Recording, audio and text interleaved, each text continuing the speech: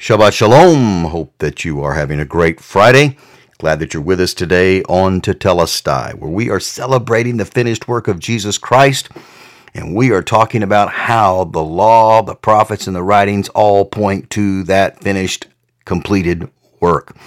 The Old Testament is a living testimony to the Messiah, the Lord Jesus Christ, and we are looking at how Jesus explained that, and we're going to see where it does, and it all points to him. As we closed yesterday, we were talking about the fact that the first 5 books, Torah, were a movie within the movie, and how important it is to see where Christ is revealed even there. So we're going to get back into the message. Moses points to Jesus in this series, Moses, Jesus, and the Last Days. From Genesis chapter 1 through Genesis chapter 11, you have basically the primeval history up to the Tower of Babel there. You've got a picture there.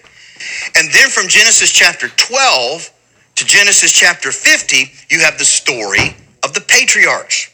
And again, when you read through these things, you have to read them almost as if you are reading a novel or watching a movie. There is a story that's unfolding here, and not reading it just as some sort of intellectual thing to get through the Bible. And then from Exodus chapter 1 through Exodus chapter 15, you've got the Exodus story, Israel leaving Egypt. And then you've got this little short narrative called the first wilderness wanderings that are given there, all the way up to Exodus 18.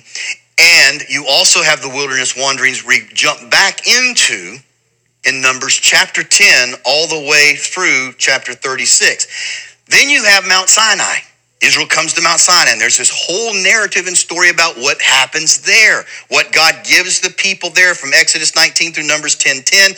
And then in Deuteronomy chapter 1, all the way through the last chapter, chapter 34, you have Moses basically expounding and teaching the law of God to the people of God. And in each one of these narratives, Jesus is there either in pictures, patterns, or prophecies.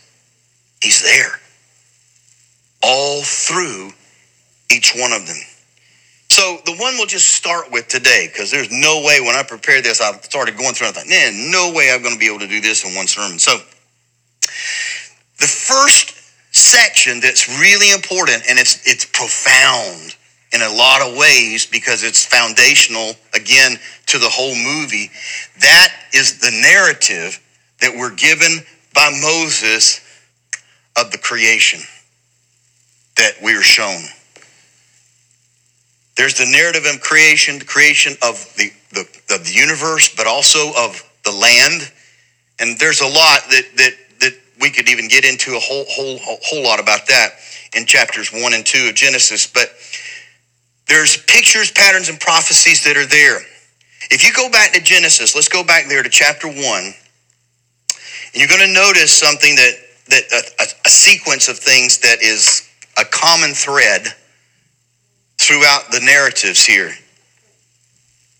In Genesis chapter 1,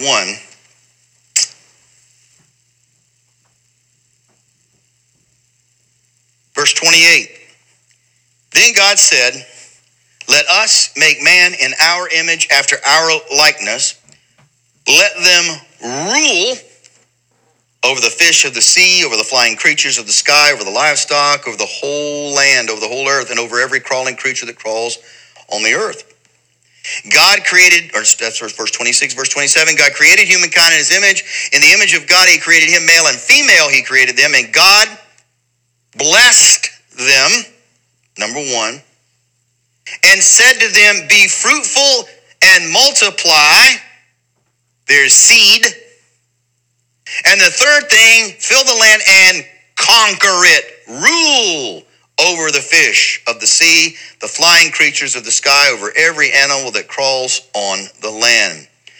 There's several things here.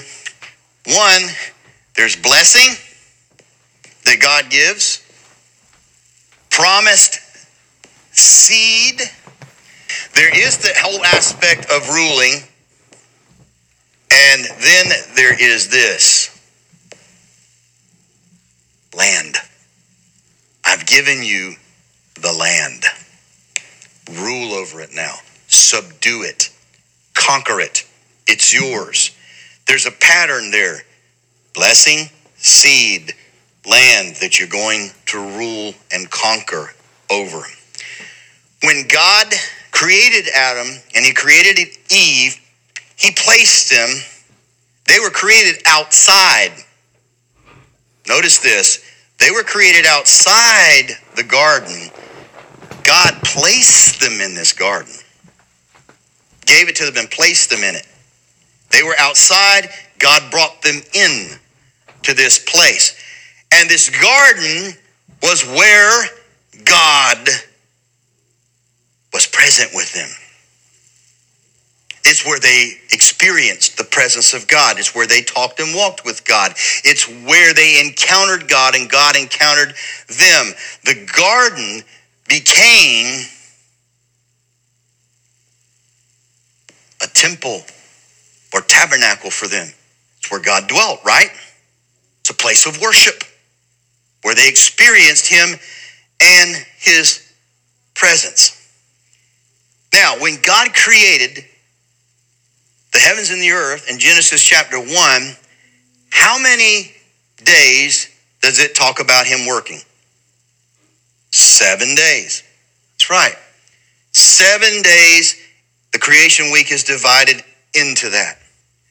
If Eden is the first temple and the first tabernacle where God dwelt, we might expect to see a pattern repeated concerning the tabernacle that Moses is told to build, and there is a pattern.